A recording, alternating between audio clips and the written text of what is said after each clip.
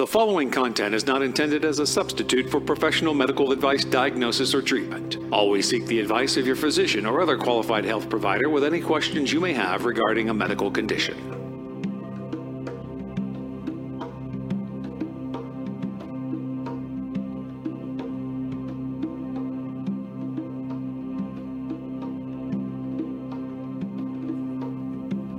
Hi, my name is Marina, and I am the host of Always Another Way podcast. I have a master's in professional counseling, and I'm the IPPY Award-winning author of Stop Looking for a Husband, Find the Love of Your Life, and Nasty Divorce, A Kid's Eye View. I've written positive divorce advice for the HuffPost, and I'm trained in clinical hypnosis. And this podcast is for out-of-the-box thinkers, and it's for those who hear the call of hope and always another way. And if you're very rigid and set in your views, this is probably not your cup of tea, especially this show. However, you should note, tastes can and do change. And today, first I want to say just thank you to everybody who has listened to this podcast and shared the podcast. We're on episode 103, and these are game-changing topics with game changers and out-of-the-box thinkers. And the more you subscribe and rate, the more we move up in the ranks. And I'll just tell you something that I noticed. So of my 103 episodes, there was one, 15 episodes back where I talked about racism. And I only started putting my podcast on YouTube maybe last year. So there's maybe 50 or so on YouTube.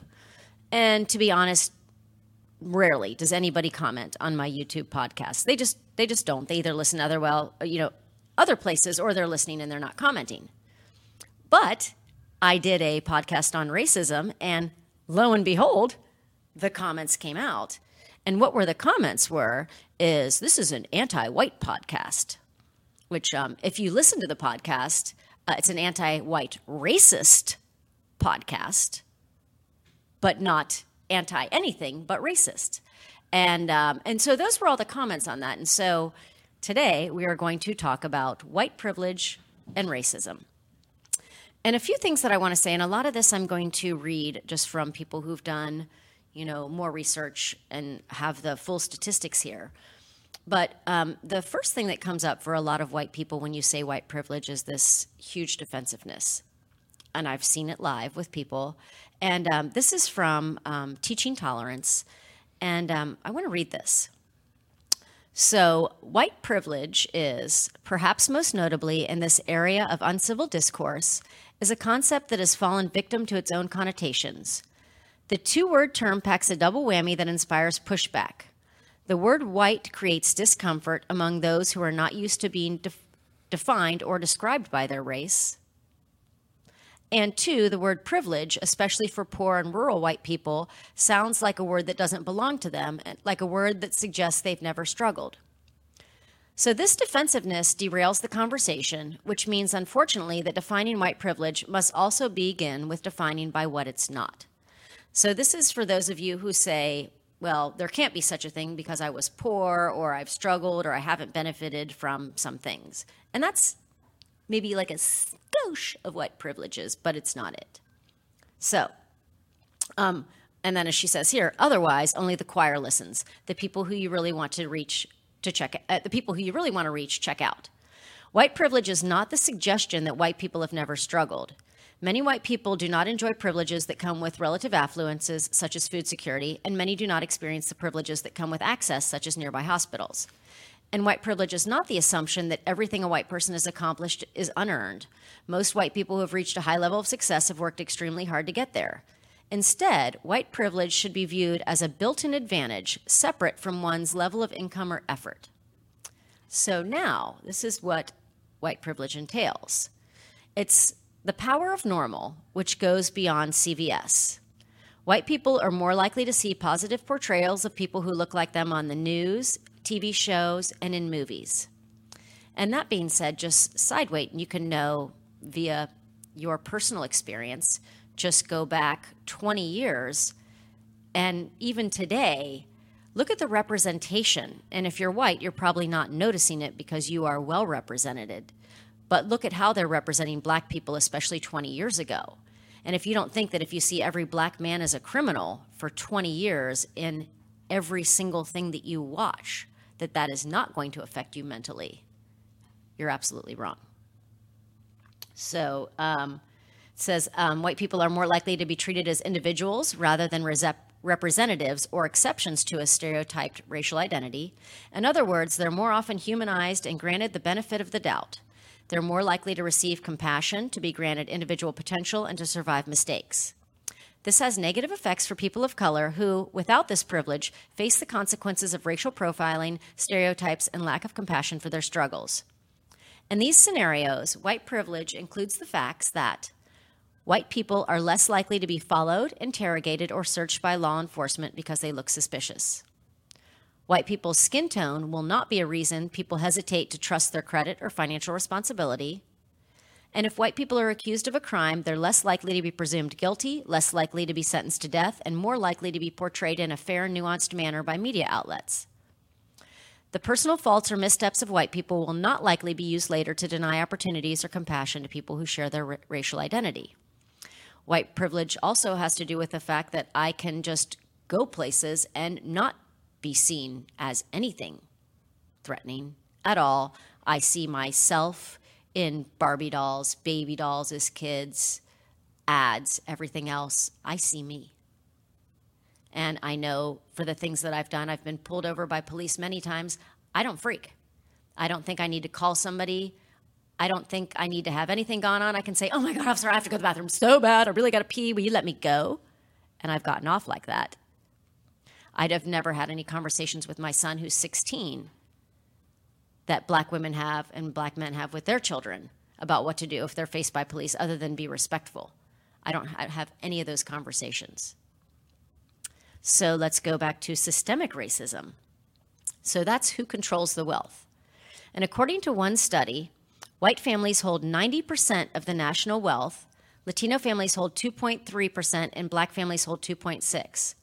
Not only that, the Great Recession hit minority families particularly hard, and the wealth gap has increased. Think about this. For every $100 white families earn in income, black families earn just $57.30. And that is a huge racial justice issue. And this is, forget where I got this from, but it's a site on systemic racism. It's also next to impossible to build wealth without steady and rewarding employment. Black unemployment rate has been consistently twice that for whites. Over the past 60 years, no matter what has been going on in the economy, whether it's been up or down, and then people might say, maybe higher education would help with that. Well, according to the data, blacks with college degrees are twice as likely to be unemployed as all other graduates. And that's because, as one study found, job applicants with white-sounding names get called back 50% more of the time than applicants with black-sounding names, even when they have identical resumes.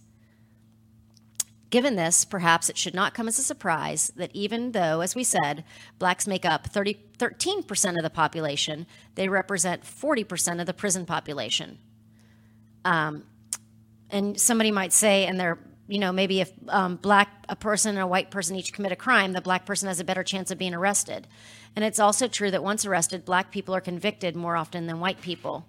There's also a new study out that shows that right now, where did I just see that at? We're going to go back one more time.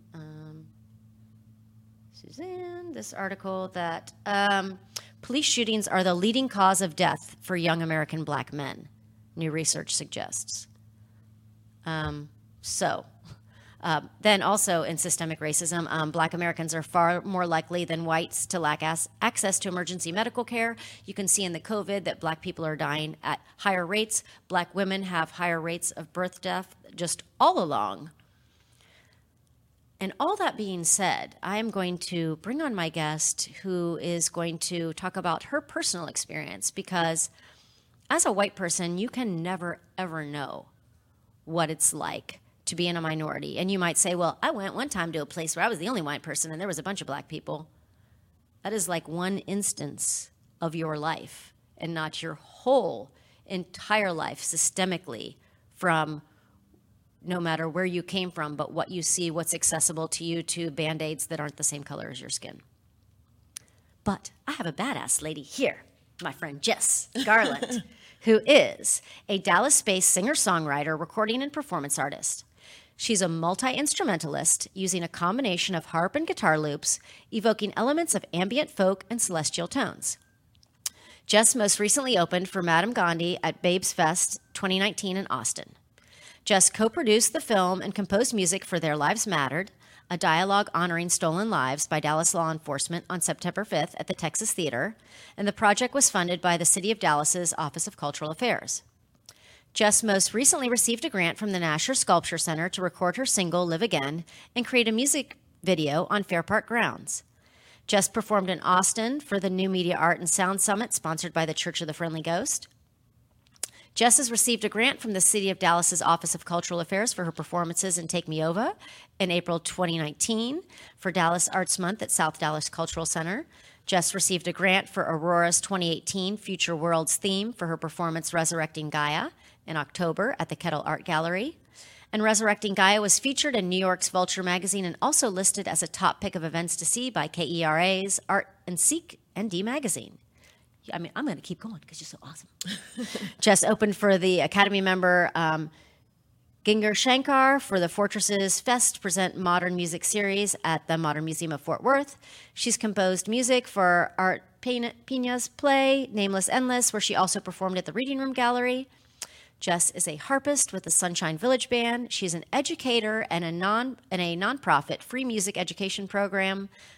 Her nonprofit free music education program, Swan Strings, which has recently been featured in Advocate Magazine and D Magazine. And welcome to the show, Jess. Thank you for having me back. Yo, you're so welcome. Oh, yeah, she was on episode 80, where you can hear all about her badassness of how she's become her and her awesome self, musically and otherwise. But now we're going to talk about the point that I can't talk about. Now, you were so nice that I reached out to you, and not that it's, you know, for you, it's every week. There is some video of something going on. And just, you know, two things this week. The white lady who on video is freaking out that this black man bird watching is after her and terrorizing her when he's doing nothing, as the video shows. And then knowing that black men are now like more likely to be killed by police, like that is the number one way they're going to die. If something would have happened, you know, she could have just got that man murdered. Oh, yeah. You know, from her bullshit call. Mm-hmm. And then another man who was murdered by a policeman while other policemen watched, also on video. And then, so that's why we're also talking about it today, because it's a never-ending scenario. That is correct. Yeah. And so, you know, why don't you just tell us, like, what, you know, maybe just from, like, the time you were younger, because we kind of talked about this, like, you know, because you can see kids and little teeny kids will play with anybody if you're cool, you know. Right. Or you got something you want, and then something happens. And then what happens, and then how you view life differently than your growing up experiences are way different than mine. Yeah.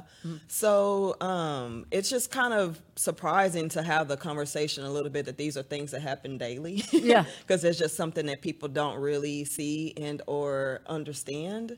But I've always grown up in a white neighborhood, but didn't really know it was a white neighborhood, to be honest, because my parents didn't really talk about race until it was necessary to have that conversation.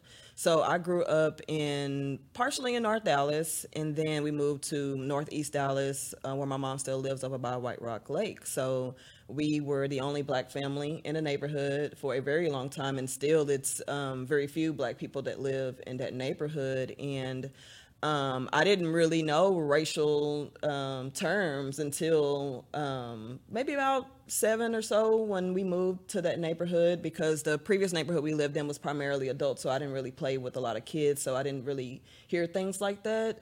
Also, even though I lived in North Dallas, I went to school in Southern Dallas because that's where my dad, where he had his own business. So there were just a lot of things that I was not exposed to until a couple incidences happened. Yeah.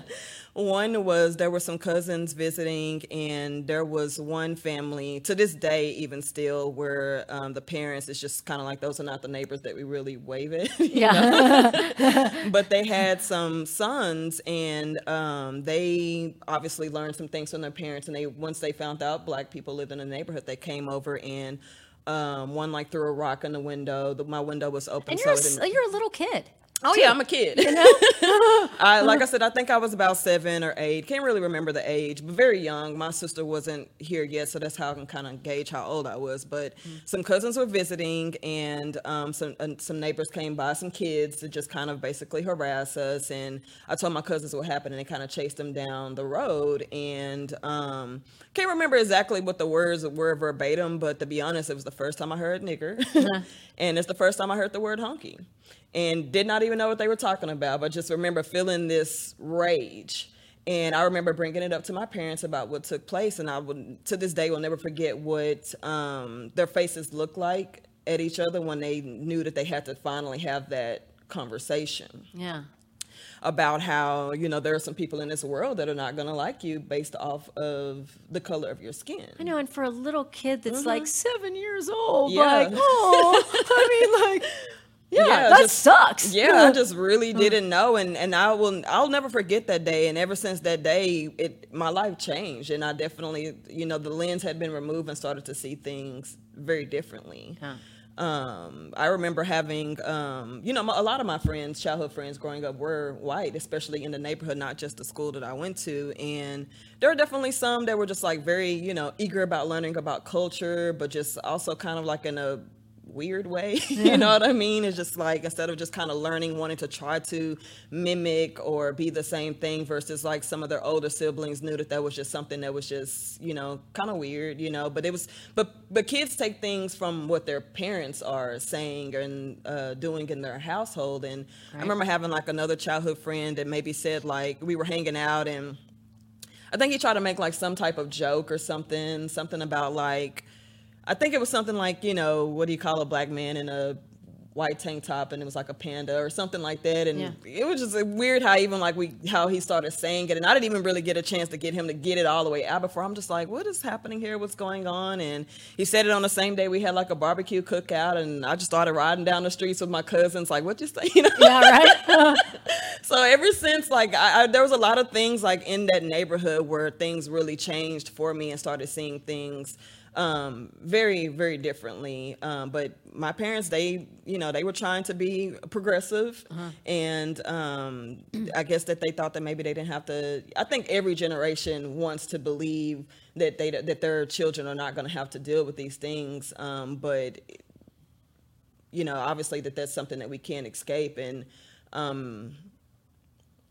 that's with anything with children, like sometimes you want to try to protect your child from a lot of things, but if you don't teach them, somebody else will, you know? Yeah. So yeah, that's definitely one of my first instances with racism. And then also, I can't remember how old I was when this happened, but it was probably around about the same age. My mom and I were on a highway, and a truck of skinheads tried to run us off the road. And at that time, of course, I didn't really know what skinheads were. Yeah. But I remember what they looked like in the car. They were in a pickup truck. They all, were bald. Yeah. They all were like skinny white nothing looking. Yeah, exactly. They all were covered in tattoos, and I remember one of them probably had like "fuck you" on the middle finger and like some swastika tattoos. But again, I'm a kid, not really knowing. But I remember the images. I remember what it was, and they literally were trying to run us off the road. And my mom, being an excellent driver, and that's super scary. It was super you're scary. a little kid. Super scary. And it's weird even having this conversation with you now. And I don't have this conversation that often with people, but I've kind of posted about it a couple of times. And it's sad that it's a normal thing.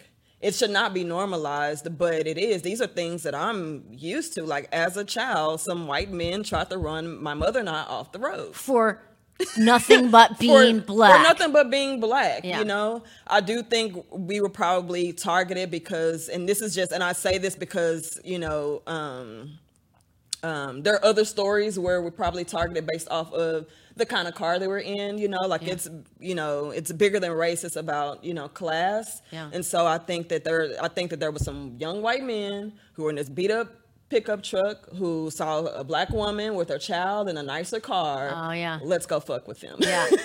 Which is all fucked up in all that more perspective. Because there's no way they would have done that if my dad was in the car. Yeah. So just just how cowardly that is, you know, and insecure that is, you know, racism and classism, that's about just insecurity. Insecurity, you know? Fear, and ignorance. Exactly, you know, wrapped up in and they tried to run us off the road, and my mom, she tried to, you know, being an excellent driver that she is, and was in a very, you know, kind of sports car, was for the most part trying to get away from them. She tried to outgun them. she tried, you know, but, you know, again, we're on the highway, and so they found a way to kind of catch back up to us, and it literally took my mom telling me to get back and get down, and I was obviously on the passenger side. I was not in the back seat, where she pulled out a gun directly in my face they were like trying to ram us on my side. Oh, geez. Like on the child side, like passenger side. I mean, that is scary as shit for a kid, like super, and for an adult too, but like also for a kid. Yeah. And if it wasn't for my mom pulling out her gun, like,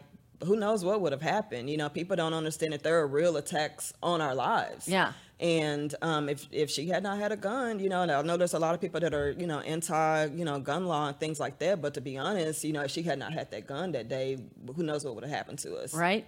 That was the only reason why they went away. Yeah. They didn't expect that to happen. Yeah. I mean, super like, and that's like, you know, and we'll talk about like how that just like how this is like coloring your life as a kid growing up, and you see white people go at you and at you and at you. Yeah, I mean, definitely, like I said, just like for no reason other than being black. For no reason, you know, and I don't even know if at that time I really knew what that was about. I mean, later on I knew, you know, but it didn't take that much, you know, like I'm still kind of being introduced to what this really is and what this means, you know. But yeah, talk about childhood trauma. that's definitely one of them. And to the point where my mom recently, this was about a year ago, and this was after a Trump rally, she was going home in her neighborhood, like just leaving the grocery store, and she lives near White Rock Lake. And again, in a new sports car, some guy in a Jeep thinks he can try to run her off the road. You know, like he literally zoomed past her and yelled out of his car, "Get off the road, nigger," is what he told my mom. Jesus. Sped up and went down the street that he knew she was going to turn down, and pulled over so that when she turned the street, he got out and was coming towards her with a crowbar. That's scary. Oh yeah. Yeah. Yeah. And that's never happened to me. Like never, not to any white people that I know. My mom, you know, called the police. You know, she tried to take a picture in that moment. Of course, it was a little bit blurry. Because you're scared. Because you're scared. Because somebody's got a crowbar coming at you. Exactly. But she was able to get an image to where I would like to think with the technology that they have, that they would have been able to determine who this person was, or at least to try to start some type of an investigation. Of course, they didn't do anything. And to be honest, we all kind of took it upon ourselves. My mom asked me not to, but it's my mom, so I did it anyway. Yeah. I'm riding down the neighborhood, and I'm riding down streets to see if I could find a black Jeep, right? To see, you know, who is this person, you know, where does he live? We were trying to figure out how close and because that's a complete crime. You cannot go harass people and then go at them with a crowbar. And this is her neighborhood, so we're trying to figure out like who is this in the neighborhood, right, that is doing this. You know, there's so many stories that I can tell about living near White Rock, like living in a mostly or all white neighborhood.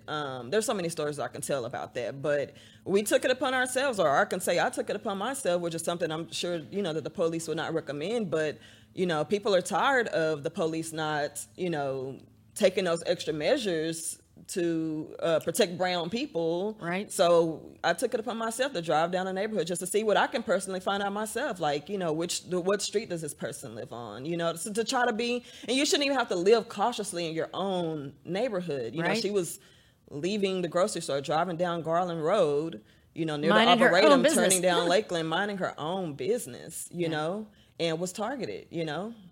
And this person was maybe in his 40s. He was not an older, you know, gentleman, you know, in the neighborhood. You know, he was kind of like a middle-aged white man, you know what I mean, who is taking on the beliefs of older generations, you know. And that's always just sad to see, that people think that it's, you know, the older white people has got to die for this not to happen anymore. And that's not true. Like when I went to SMU, there were so many uneducated white people. Oh.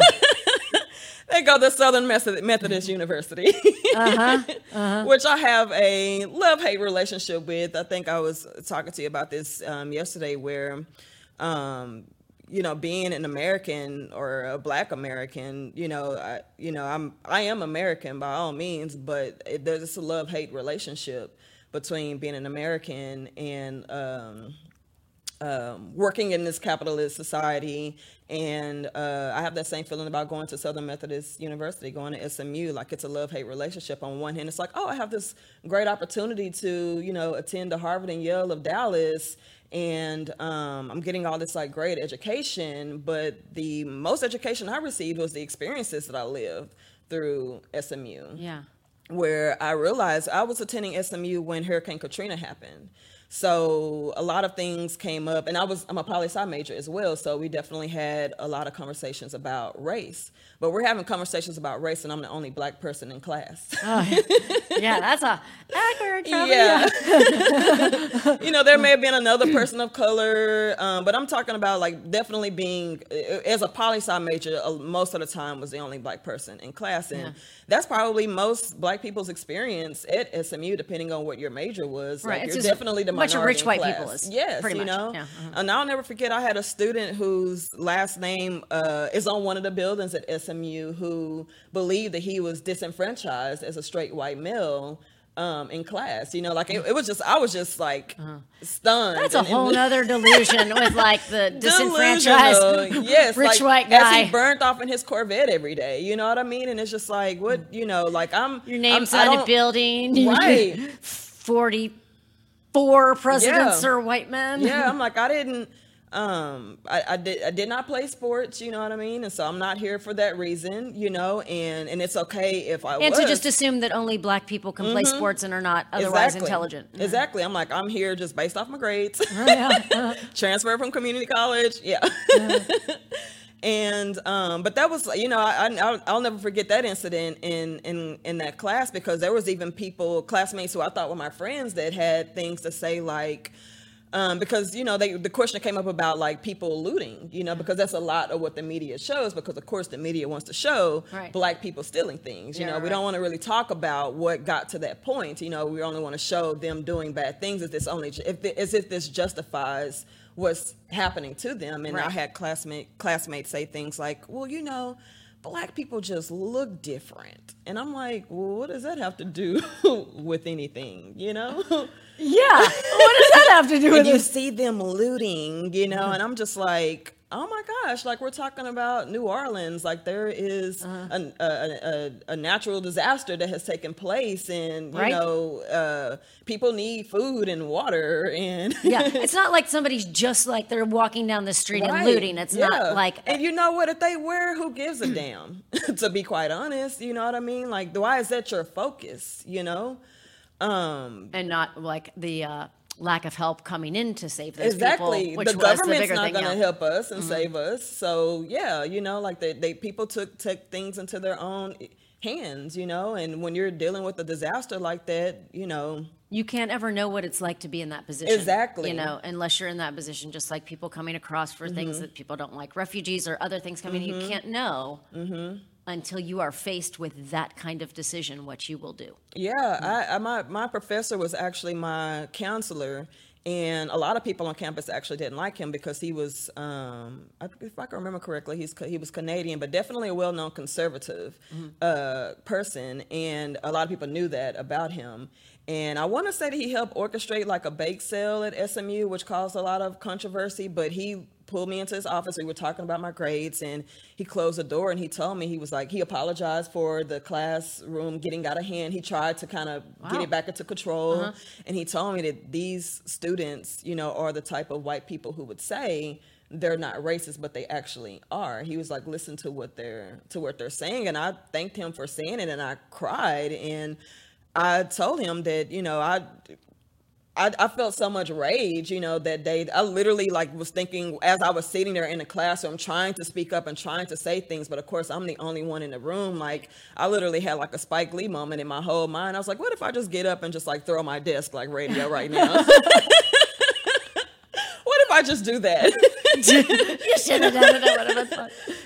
But I But I appreciate did that crazy black lady through her chair. And then she said that black woman is yelling. Right, exactly. You know, and having to think about those things too. Because black women are not. Well, women can't show rage, and especially not black women. Especially not black women. No, It's really hard to speak up about anything. Like no one wants to listen to what you have to say. Ever. Mm-hmm. It's very difficult to speak up. I can't even, there's so many things that come up about just the tonality of my voice, which is just so weird. You know, like you can have a white woman that is from the East Coast who is very assertive and straightforward.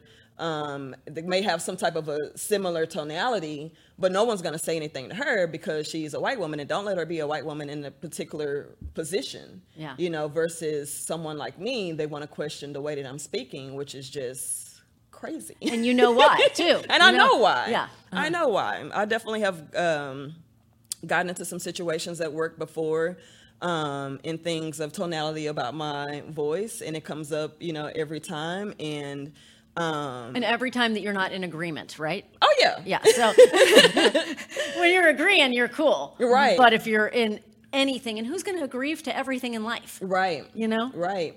So anytime I ever speak up about anything, there's always questioning, credibility, you know, wanting to, I don't know, just not really wanting to, just questioning what I have to say, you know, all the time. Like, just literally, it goes in one ear. Like, you need to bring the proof. And out the other. Just, definitely bring out the proof, you know. And it happens those are things that happen in corporate America daily. Like, anytime I bring up any type of ideas about anything, and organizations, you know, say that they want, you know, more black people on their boards or more black employees, or even want to reach out to the black and brown communities. But when you have someone that does that, it's the same thing. They want to question your approach to that, you know, instead of listening to what that person actually has to say. Well, you don't know because you're not black, right? You're not brown. You haven't dealt with any of these things. You can have, and I'm not saying your ideas are not valid, but don't bring a black person into this specific role and you're not listening to what that person has to say from their life experience. From their life experiences, you know. And by the way, you never even asked me what my experiences are. You know, most people that I work with probably only know about a couple of the stories that I just told you now because we're Facebook friends. I'm like, oh, you want to be Facebook friends? Okay, look at what I have to say. Right. And then I think that is the more knowing of things, like, because when we can know people more, you know, and then not that that's going to stop it, but just to know, like, more of, like, what's, you know, what your real experiences are on the day to day. Like, because, you know, if you're really trying to help people, I can't say, like, I'm trying to help people that have had, like, whatever it is, say eating disorder. If I've never had one, I don't know. Right. Because it's not me. You don't know unless you've experienced it. Right. And, you know, and, people are, I mean, the good thing about technology and social media these days is that we do have cameras for people to see things. But even with that, people still decide to pretend like it's not happening or be blinded, just want to be blind or act like these issues are not existing because it's not happening to them. People only really know how to react or respond to something unless it's actually happening to them or if they've seen it with their own eyes. But there's all these, like, implicit biases that are going on as well, too, to where people think that they're not racist, but they really are. Like, well, how many times have you hired a black person? Right. Or that thing you were just talking about with the towel, like like those little mini racist things are, which, if you want to say, like, what that deal was. I love to watch this show called Insecure on HBO that is created by Issa Rae, who was a black woman. And last week's episode showed an example of a black woman on vacation in Mexico, and they didn't want to give her a towel. She was at the pool, and they wanted her to prove that she actually was staying at the hotel to give her a towel. But if a white woman came up, she just easily handed out those towels, you know? So it's little things like that. It's like, why would you question it? And those things have happened to me. Like, I've worked at this school for years, and it was interesting because, you know, I've been natural, my hair, not chemically straightening my hair for more than 10 years. But even when I was natural, I would flat iron my hair a lot. And so I was teaching at this school that was off of Mockingbird, and was there every day teaching guitar. And one day I was just like, you know what, I'm tired of burning up my hair. I'm going to just start wearing my natural curls. And I walked in and they were stopping me and wanted me to show my ID. And I felt really insecure in that moment. I thought my hair was like... They couldn't recognize your face? Yeah, I know. I thought my hair was, the wind was blowing hard that day. I was like, is my fro looking crazy? What is going on? And I immediately went to the restroom thinking like I was looking crazy or something, and I was just like, girl, you are beautiful. You know what I mean? But it was crazy that they didn't even recognize me. And I think it's Paul Mooney, Black comedian, that has this joke about when Black people's hair is relaxed, white people are relaxed. And that is a real thing. That is a real thing. It's almost like when your hair is straight, you blend in and they don't really see you, Because you're looking more white. Yeah, for sure. For sure. Any type of like more European standards of beauty that you are representing, it's almost like you blend and they can't see you, which I believe was what happened to me at SMU. Yeah. There were times where I was like sitting in class, I'm like, do y'all not see me? I am here. Yeah. And I think that I blended in, but there are some people that saw me but don't care, But those things definitely happened to me, and there are times when again, it was the same school, and it was a church, and so people walked into the facility frequently. And I've seen old white couples like grab their hands, like, grab each other very quickly. And She's going to come steal your purse. Exactly, or people questioning what was like in my guitar bag. I'm like, it's a guitar. What you think of coming here with a rifle? Like, what do you think this is? But meanwhile, homeboy can come in with a freaking AK and a Chipotle. Yeah, exactly. Nothing. Exactly. And so, I remember feeling those things. And as a woman, it's really hard because speaking of terms of statistics with Black men, like I was used to seeing that towards Black men. But when that started happening to me as a Black woman, that you see me as a threat, like I'm going to kill you, like it's just... Like you don't even know me. You don't even know me. And it doesn't matter what car you drive. It doesn't matter what you're wearing. Like I said, I clearly have a guitar bag. I'm here every day teaching your children or your grandchildren. But because you're just literally looking at the color of my skin, you see danger. And you're scared, You're scared, and it's just because you've been watching TV, which is just showing you all that. Right. Grandpa's been talking about all the stuff, the things that he calls people. Right. Yeah. Yeah. And so it's just really it's just sad. I've definitely been in those, but again, those are daily occurrences, walking into certain department stores that people don't think that that's, where you belong, it's just, there's all types of things. Okay. Then this like segues into the other thing I was talking about like, when people say like Black people don't like white people. Well, here's probably why. You know what I mean? No, exactly. Yeah, not that, but you know what I mean? Like, so even just thinking like, so for my level, I had like abusive men since I was very young. So I'm really skeptical of men, just like in general. You know what I mean? Like I'm going to be skeptical of you based on my experiences. And people can see that. But if your experience, since you are 7 years old, from white people that are thinking, and then for people to even think like what that does to somebody mentally, if since you're young, you're being, and you can feel vibes too. They might not even have to say anything, but somebody just like goes like this when you come in. Yeah. What does that make you feel like? Like, right. And I don't get people, like people aren't scared of me. You know what I mean? And if over and over again, if you are getting this from, if you would put yourself in the perspective of somebody who is just like over and over again from white people feeling like, made to feel like you're a threat, you're dangerous, you're bad, you're wrong, you're not this.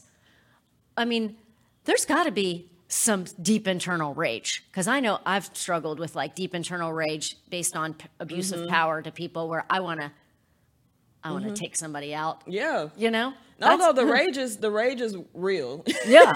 I mean, how could it not be? You know what I mean? And it's emotional trauma, For sure. Of just not really knowing how to process it. You get numb to it to a certain extent, and then you do have days where you just go off, and then you want to have these conversations like I'm having with you right now, and sometimes people it goes in one ear out the other, and they don't get it, or they hear it but they don't do anything about it, because I really appreciate you doing this, because I do believe that it is not, I believe, like I know that it is that this is not just a black person's problem. This is an American problem. This is our problem. And black people didn't create this system. For sure. White people did. White people did. So it's up to white people to figure out what you're going to do about it, you know? So you and I as friends definitely have these conversations off the air, but I appreciate you, especially with what you do, wanting to put this on air, because I have a lot of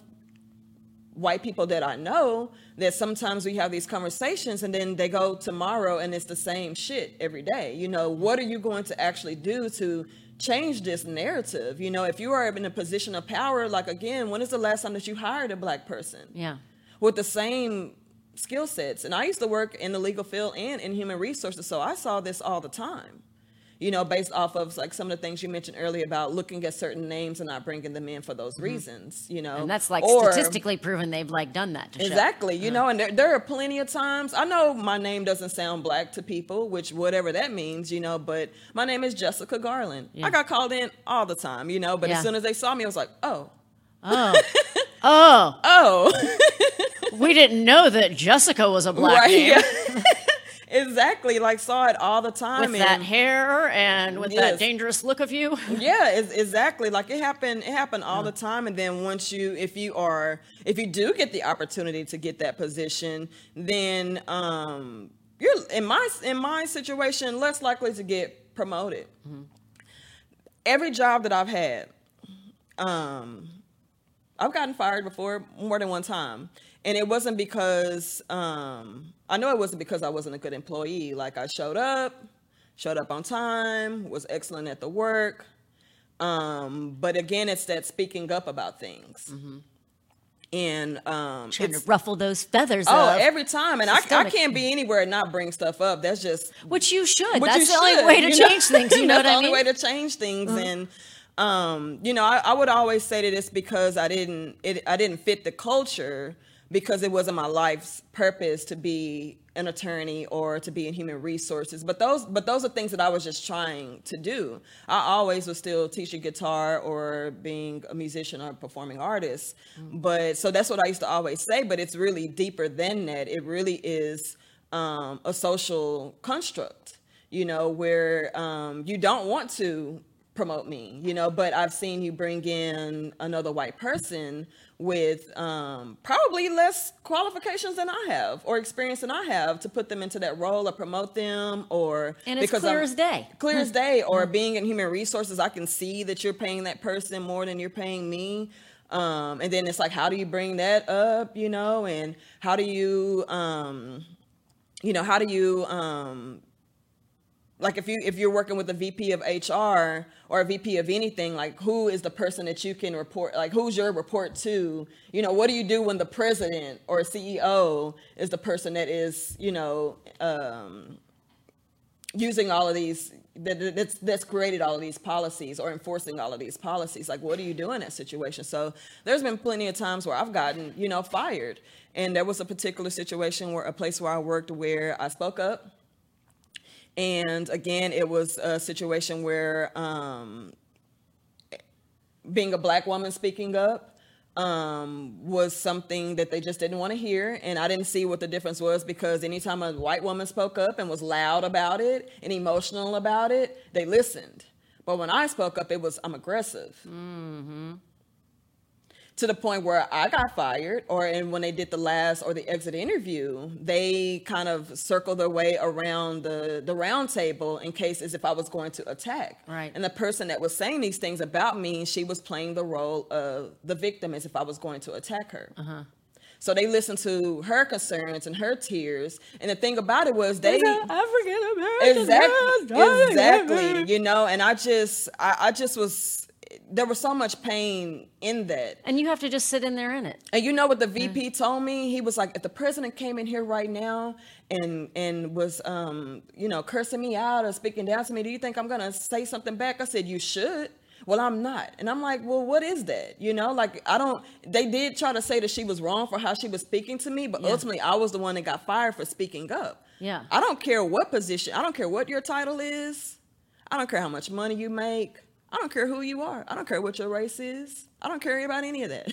Right. Because the way I was raised, you're not going to speak to me any kind of way. Like, That's called boundaries. There's boundaries. You know what I mean? Like, no, Leo, I'm setting this boundary right here, just letting you know this is not okay. Yeah. You know, and just a simple fact of setting up that boundary and seeing how she responded to that. I was ultimately the one that was let go because I was viewed as aggressive. And you know what? People that are in power, they don't like it when people challenge their power and put up boundaries. And every time you go to challenge somebody in power, they're obviously going to fucking bitch because you're wrecking their pool party. Exactly. And then that's why, like, half of this is always like people are like, I don't want to talk about race. Well, you're white and you don't want to talk about race because it doesn't affect you. It doesn't affect you. And you like know? on the daily. And then just the thing to say, like, for like white people, how this happens and how I know it does from growing up, and you'll have a grandparent, you know, like mine, who's been in World War II, super nice guy, 96, does things, has been nothing but nice to me growing up, has done all these things. But growing up also as a child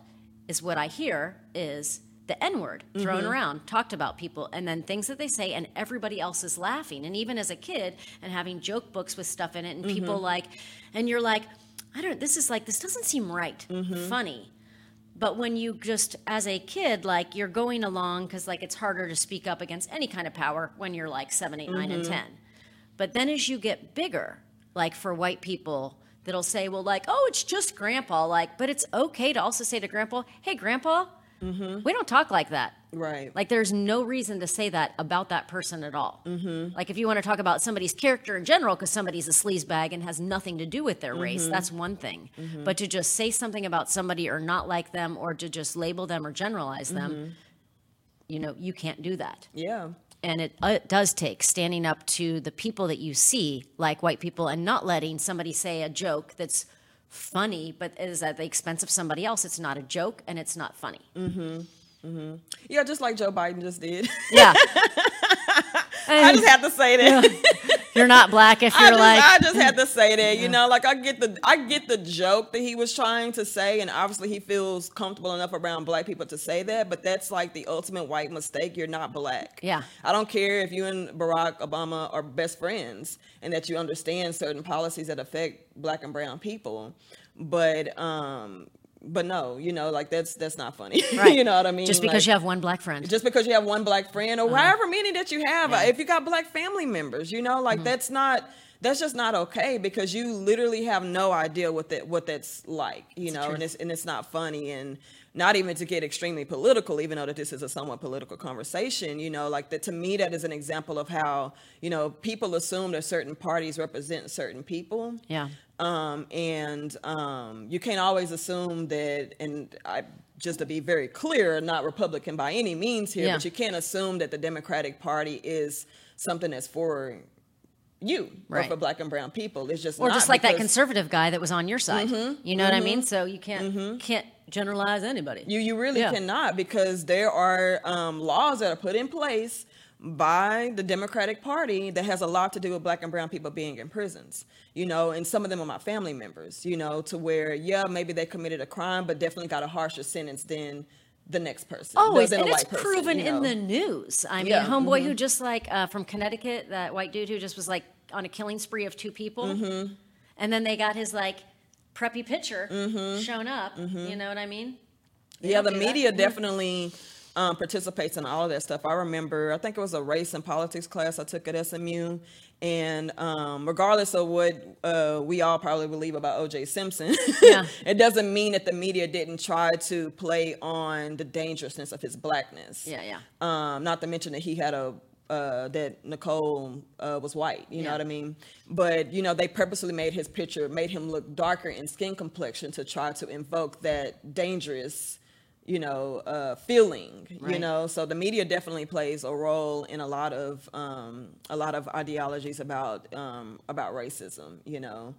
And then we have like 2 more minutes. Wow. For, like, wrapping up. It went so fast. So fast. We could talk about this, you know, this could be several episodes. There's so many stories to really tell. Well, because there's people like you that are just living like, really, it's bullshit hassle every day. You know what I mean? Like, there's like little hassles I just have as a woman that's, you know, just kind of like, you know, that you just deal with, and like snide comments, like some dude that we live at the pool comes over like, hey ladies, like, you want to see me like naked? No, I fucking don't, dude. Right, yeah. Like, do not come up to me like that. There's like no reason why you should say that, but guys will just come up to you sideways. Like, so I have that happen. But I don't have people like challenging myself. Right. Like you cannot help that you're black, just like I cannot help that I'm white nor who you're born to. But for somebody to come down and just like put you down just because of something that you have no choice over, that is really just a level of melanin. It is. You know?